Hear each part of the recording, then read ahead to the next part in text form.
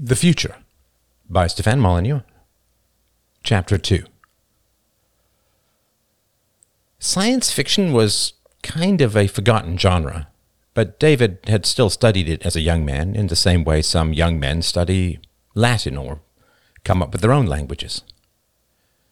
Science fiction writers had been so spectacularly wrong, with one exception, that it had become a thoroughly discredited genre, akin to the rantings of end-of-the-world prophets who supply a specific date, then lose followers and credibility as that date comes and goes. 500 years later, who remembers the false prophets? The fear of technology, so rampant in late 20th century and early 21st century science fiction, had been cruelly revealed as an elaborate psychological projection, a distraction from the real issues that faced mankind. The cliches and reuse of metaphor was endless. Mankind invented robots or computers designed to serve the species, which ended up dominating them and destroying the planet. Mankind fought desperate battles against endless waves of these slaves turned into masters, and sometimes they won, and sometimes they lost. But the stories proved so spectacularly wrong-headed that they were now generally viewed as about as believable as lurid tales of demonic possession causing epilepsy. Science fiction was a species of supernatural projection coming from an incredibly primitive mental mindset, dressed up in flashing lights and beeps, which helped distract mankind from the true dangers that almost took it down. Science fiction served power, not truth or prediction, or avoidance, as it tragically turned out. David was thinking of the science fiction of his youth because he was now living it in middle age. One of his butt cheeks had turned numb, so he shifted in his chair, glancing at the bright orange clock numbers that floated above the bed. It had now been 1 hour since the injection, and he could begin to see eye movements under the paper-thin ancient eyelids. The oldest living human being, he thought. His own father had lived to be almost 150, but had declined to upload his mind, saying that he had lived a full, long life and did not feel any need to squirt his consciousness into a supplementary flesh suit. This was not an uncommon decision, but it was sad, of course. David loved his father beyond measure, and love was in no shortage in the world. But he sometimes wondered if he would have loved his father as much if the old man had clung to life. "Nobody stays on a train at the end of the line," his father had murmured, his eyes widening as the dark embraced him. He did not believe in an afterlife, either for his own body or in a flesh suit. "It would not be me," he had also said, and there were great, significant, deep, and philosophical questions about how well an upload truly replicated the original person. Centuries ago, people would clone their dogs, but notice subtle differences between the original and the copy. "It's a round peg in a square hole," his father had murmured. "Maybe if we had done it when I was younger, it would be less jarring. But I can't imagine at my age waking up in a young body. My brain will be old. My limbs will be young. That's a crazy mismatch. I wouldn't be the same person. I'm 145 years old. I've spent the last 20 years being very delicate in my movements. It would be too strange to wake up with the strength and flexibility of a gymnast, but the terminal caution of an ancient brain. No one gives a jetpack to a half-blind man." It was kind of true. David's uncle had uploaded himself to a 20-year-old flesh suit, but still had an old man's habits. He ate gingerly, ran in a stilted, staggering manner, pondered too long, refused to turn his head too far, and still massaged his knees every time he sat down. It was always recommended that people upload before they got too old, but everyone liked to hang on to their own body and history for as long as possible. And who do you love as an old man in a young body? The kind of procedure David was witnessing now had long been abandoned. Most illnesses had been conquered, except old age, which had only been extended. It was hard to imagine that some future world would be better than the world of the present, so almost no one wanted to send themselves through an icy tunnel of time half a millennium forward. There had been much debate about waking up the old man in the bed. That was another reason that ancient science fiction had been floating around David's mind. The cliché of bringing the monster to life. Was the old man in the bed a monster? It was all so long ago. What should we think about current morals versus past beliefs? During the ancient days of slavery, how should we judge thinkers like Aristotle who justified the practice? Can ancient tyrannies be judged by modern standards? Can believers in a primitive religion be damned for child sacrifice or ritual rape?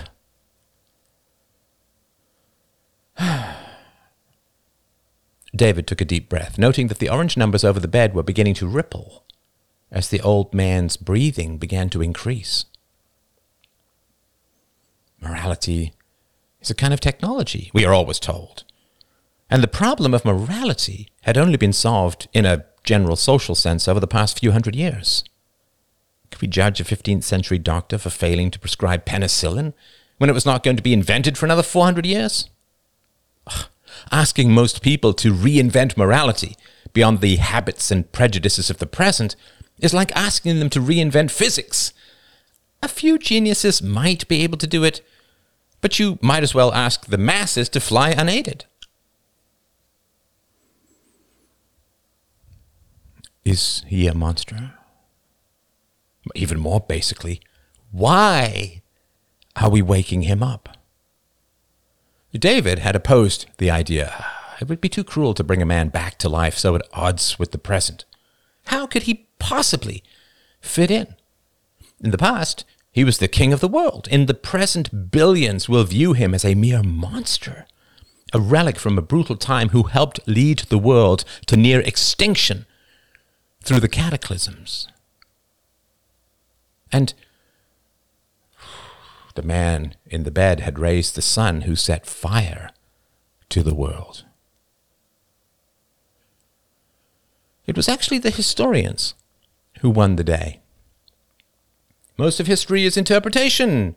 We cannot directly access the minds of anyone in the past. If we wake him, we can upload him and put him back to sleep if we want, and then we can access his mind at our leisure and truly understand how much he was responsible, what he understood about the morality of his time, what his dreams were, how much he lied, what he truly believed. All of this can be unraveled, and more, things we haven't even imagined. It would be a crime against the humanities to leave such a treasure chest of a mind frozen for all time. Every judgment we make about the past is based on incomplete information. This is the only brain that survives from that time. It is our only chance to understand that world. It's not just about understanding the past.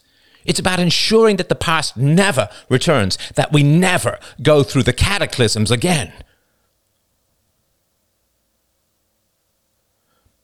David appreciated the moral sensitivity of the present as much as anyone. He lived in a world so perfect that it was inconceivable to people in the past, especially the science fiction writers who generally projected their own terrible childhoods and totally rational fears of authority onto monsters and robots and rogue computers.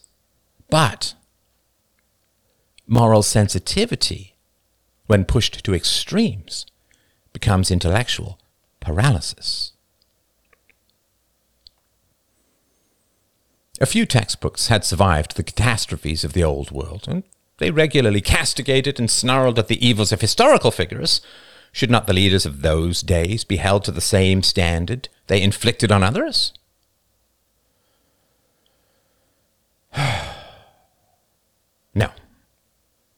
The ancient man in the bed had to be woken and examined in order to create a clear and unambiguous window into the world that was.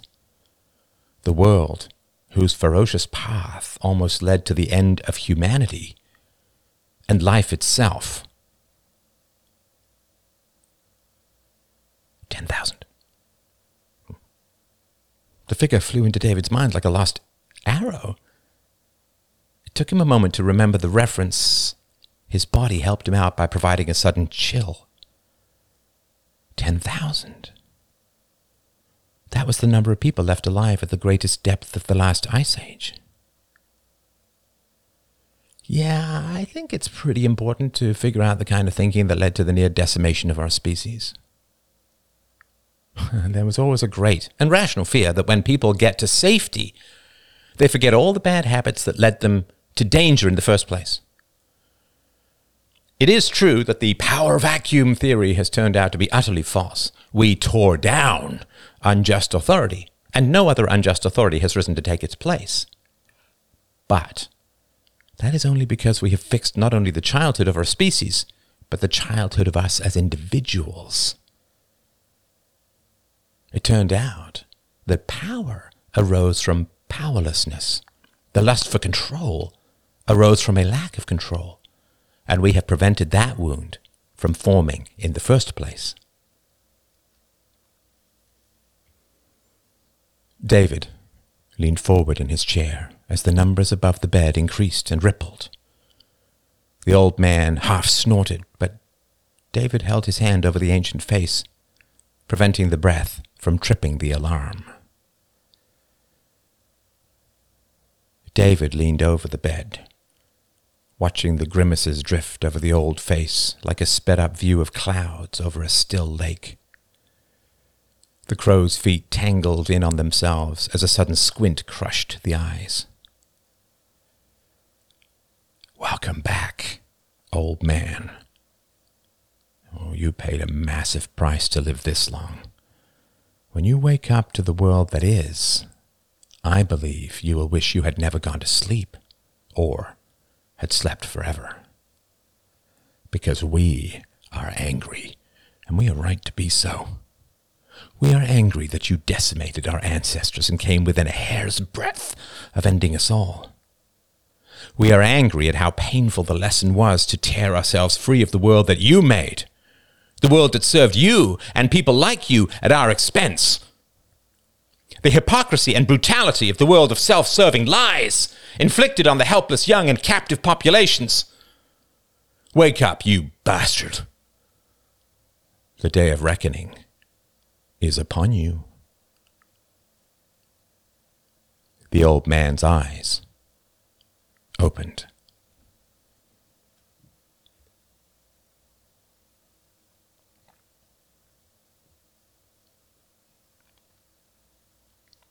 Chapter 3. Because she had once been surprised by monsters, she now spent her entire life surprising monsters in return. To be frank, there wasn't a whole lot for her to do, but what she did, which was important, she did because of the boys on the mountain. But that was years in the future. Her mother was a hiker, and her father was a grumbler. He so loved her company that he would drag himself along on her endless walks, talking about his theories and his love of history. She secretly guessed that her father's talking had turned into a kind of pleasant background noise for her mother, like crickets or distant thunder. Her name was Alice, and she had once had a sister named Ruth. Ruth had fallen from a high hay bale, had broken her neck, and died immediately. Her parents had gone through a long, dark period of grieving, emerging only when her father's dark sense of humor pronounced the family to be totally ruthless. It was a dangerous joke, but sometimes a flash of bitter humor in the face of the dark gods of brutal circumstances can be more of an exorcism than a provocation.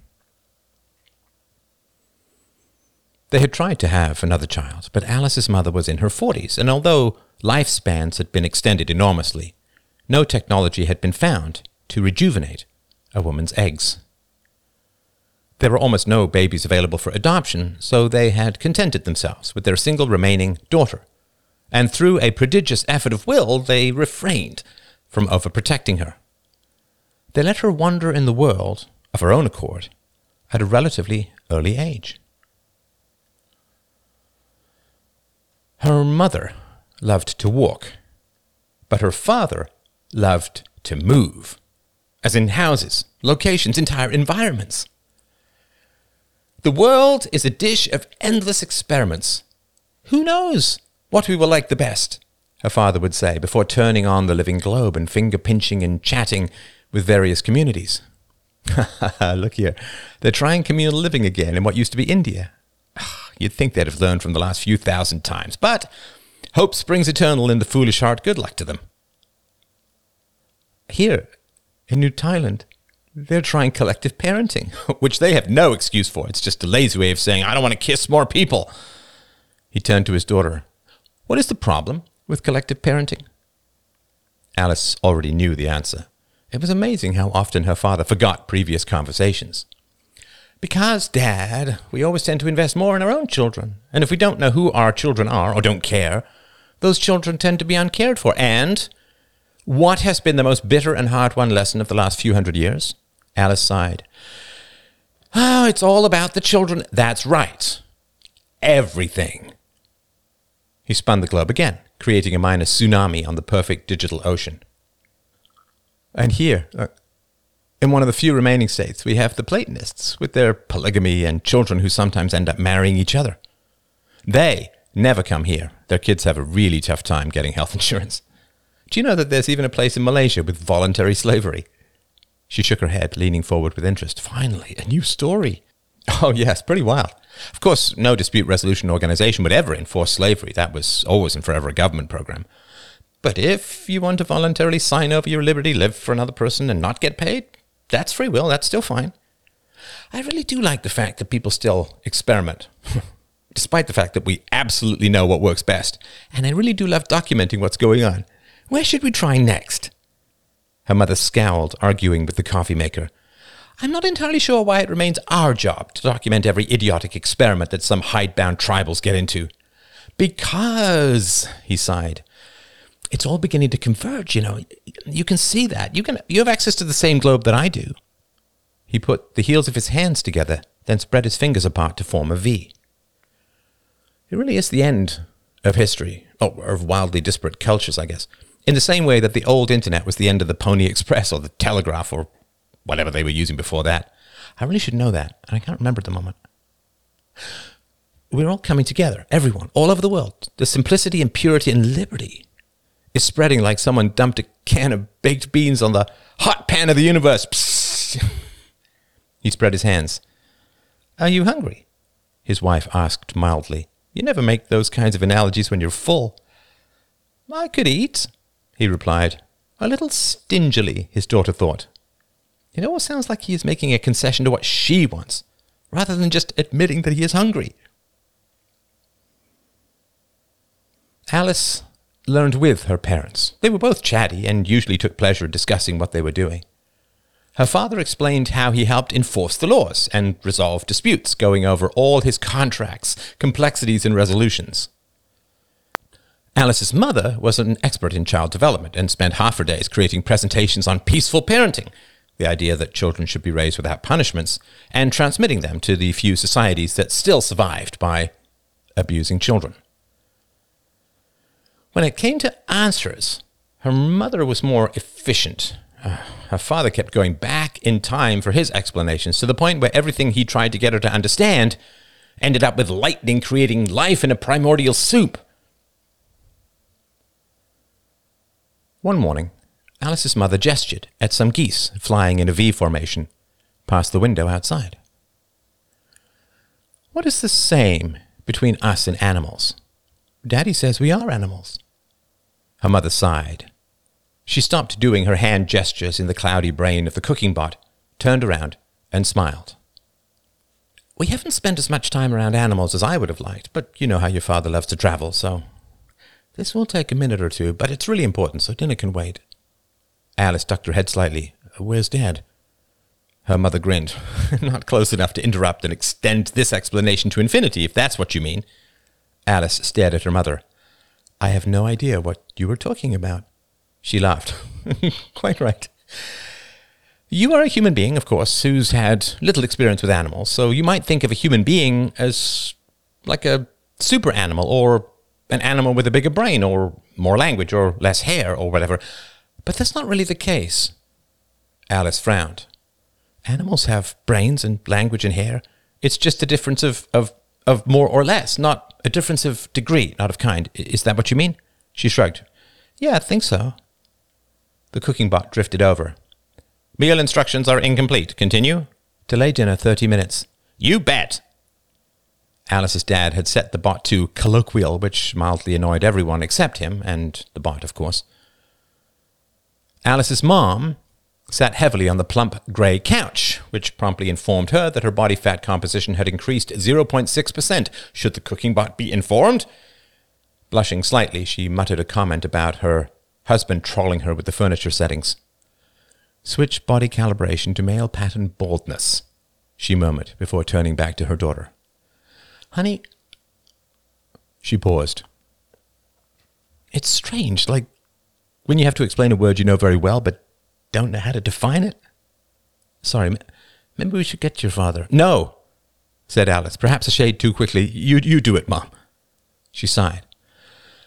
Well, I suppose it has to do with all these bots and machines and computers that surround us and keep us alive, really. Keep us fed and sheltered and healthy. You know, for most of human history, people did all the brute labor themselves. You know how we go hiking in these remote areas with nothing but trees and mountains, and if your father has his way, half impassable swamps? Alice nodded. Well, think of the very olden days, before all of this. People, to be accurate, usually men, well, almost always men. I have to include a couple of women because I'm sure it was possible, though I can't think of any. Mom! Yes, sorry.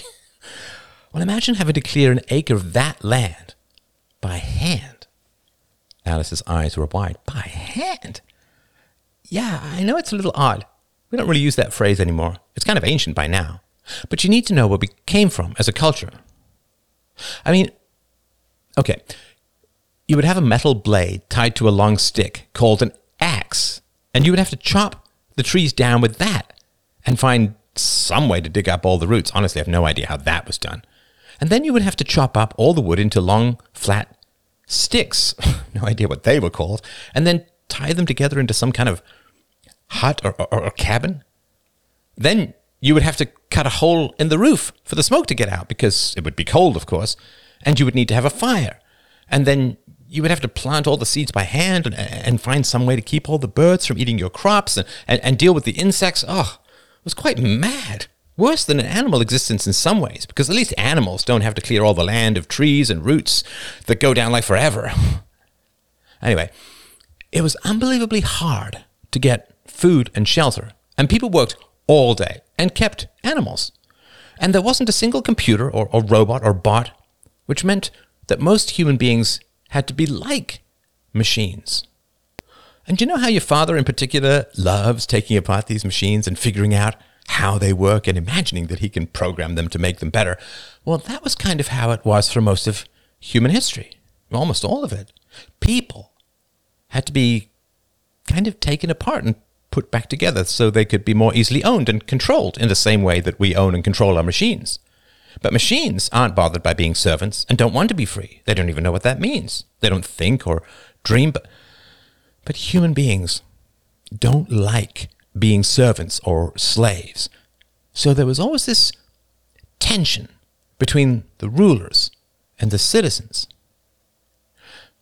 Animals don't enslave each other. For most of human history, most people were treated as if they were livestock. And that's how we started, like animals, without slaves. And then we had slaves for tens of thousands of years.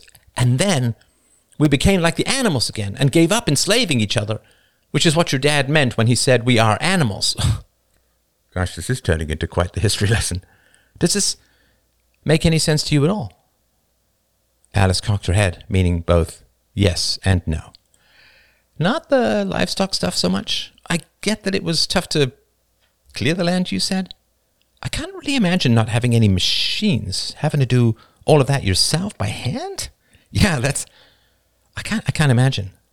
But what is the difference between a servant and a slave? And what were those words? Rulers and what citizens? No idea what that means. Alice's mother pursed her lips. Cookie, I would like a coffee, please.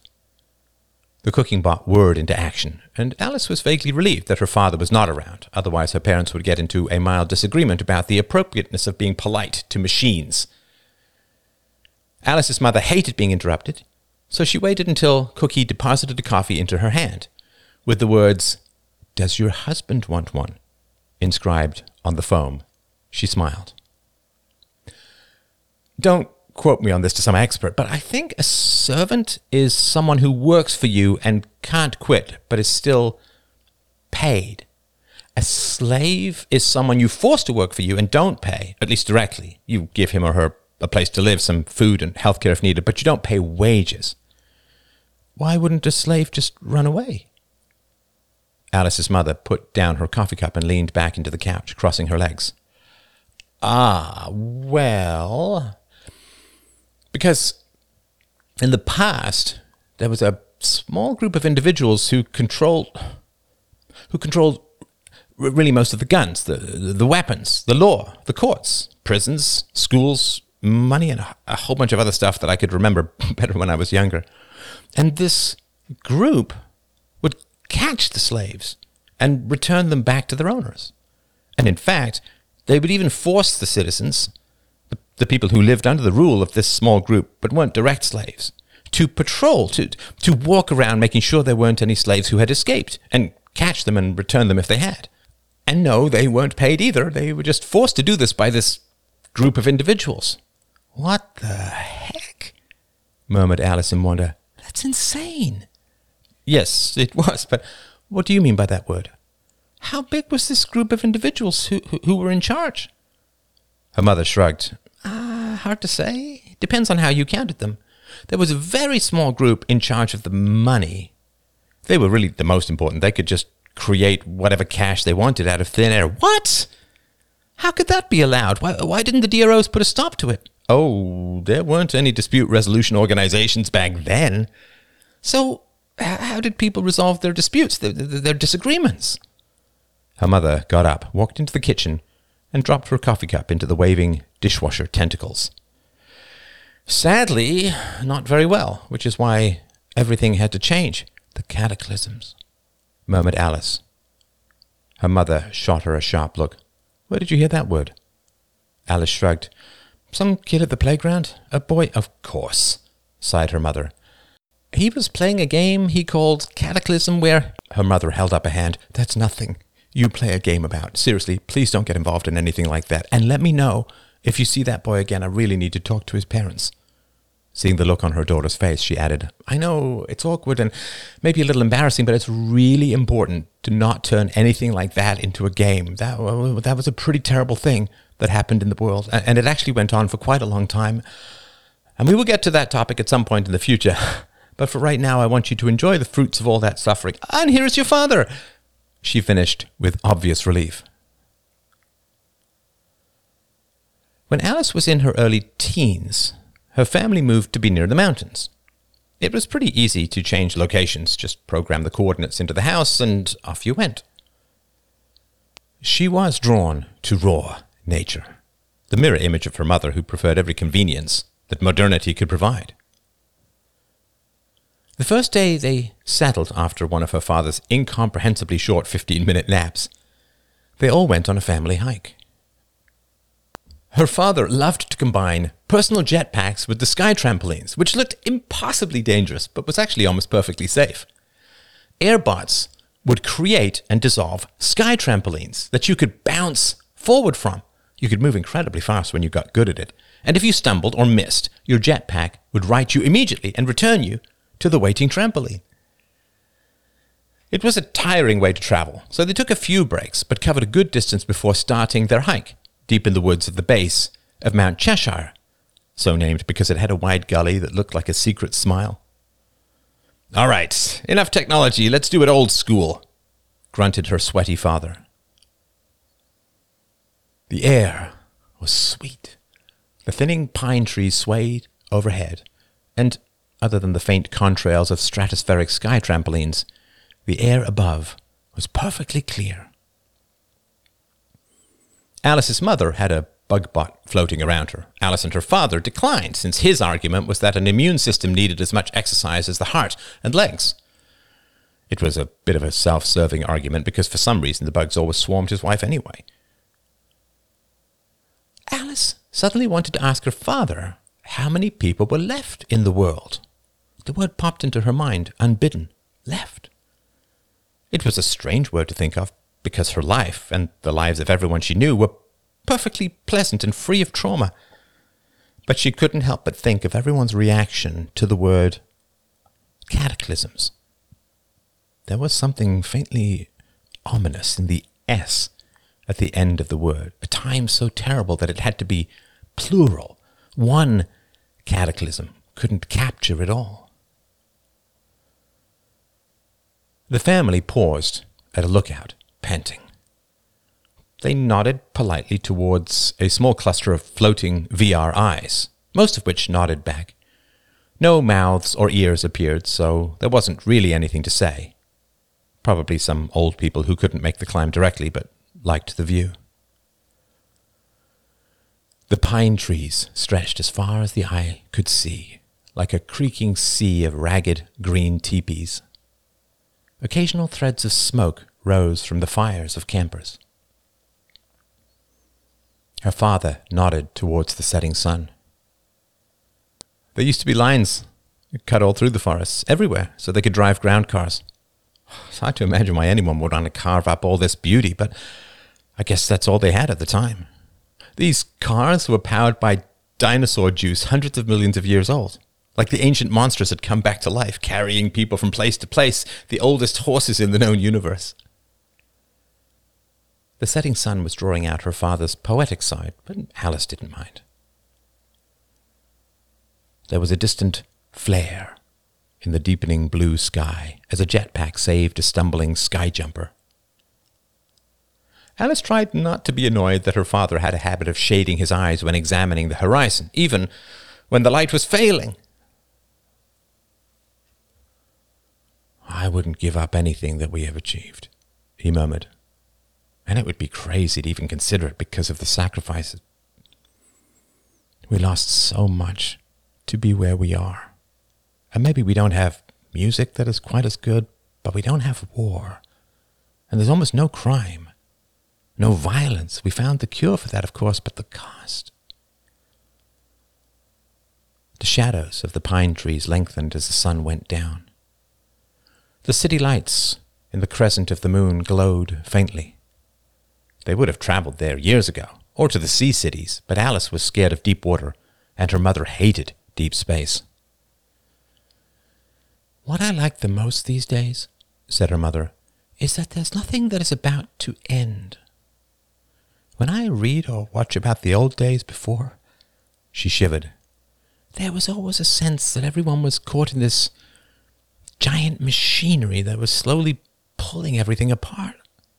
I can't imagine what it would be like to wake up every day and read the news, the latest events, the latest dictates, more restrictions, more craziness, more inflation, price changes, knowing that things were just going so out of control that there was really nothing to be done except try and get away or wait it out, which thank heavens some people did, or..." Her mother trailed off, as parents generally do when the topics get most interesting. They watched for a moment in silence as the landscape darkened further. The sunset lit the tops of the pine trees, turning them into glowing, endless orange cones. 2 by 2, the VR eyes winked out. A mouth with a bristly white mustache appeared for a moment, and an ancient voice reminded them to watch their step as they walked down. Then that vanished as well. as the half-sun appeared to be eaten by the distant jagged teeth of the pine trees. A distant festival of sky dancing sketched glowing trails like lazy fireworks under the brightening stars. Alice's father gestured at the landscape before them, perhaps at the entire world. At least that's what it seemed. Everything we have, we inherited from suffering. The cataclysms were the worst thing in human history, when we were almost done. He turned to Alice, 2 slivers of sunset embedded on the right side of his pale blue eyes. And when we finally learned that it all starts with you, we got all of this beauty and peace. Alice shivered slightly, and the sun disappeared.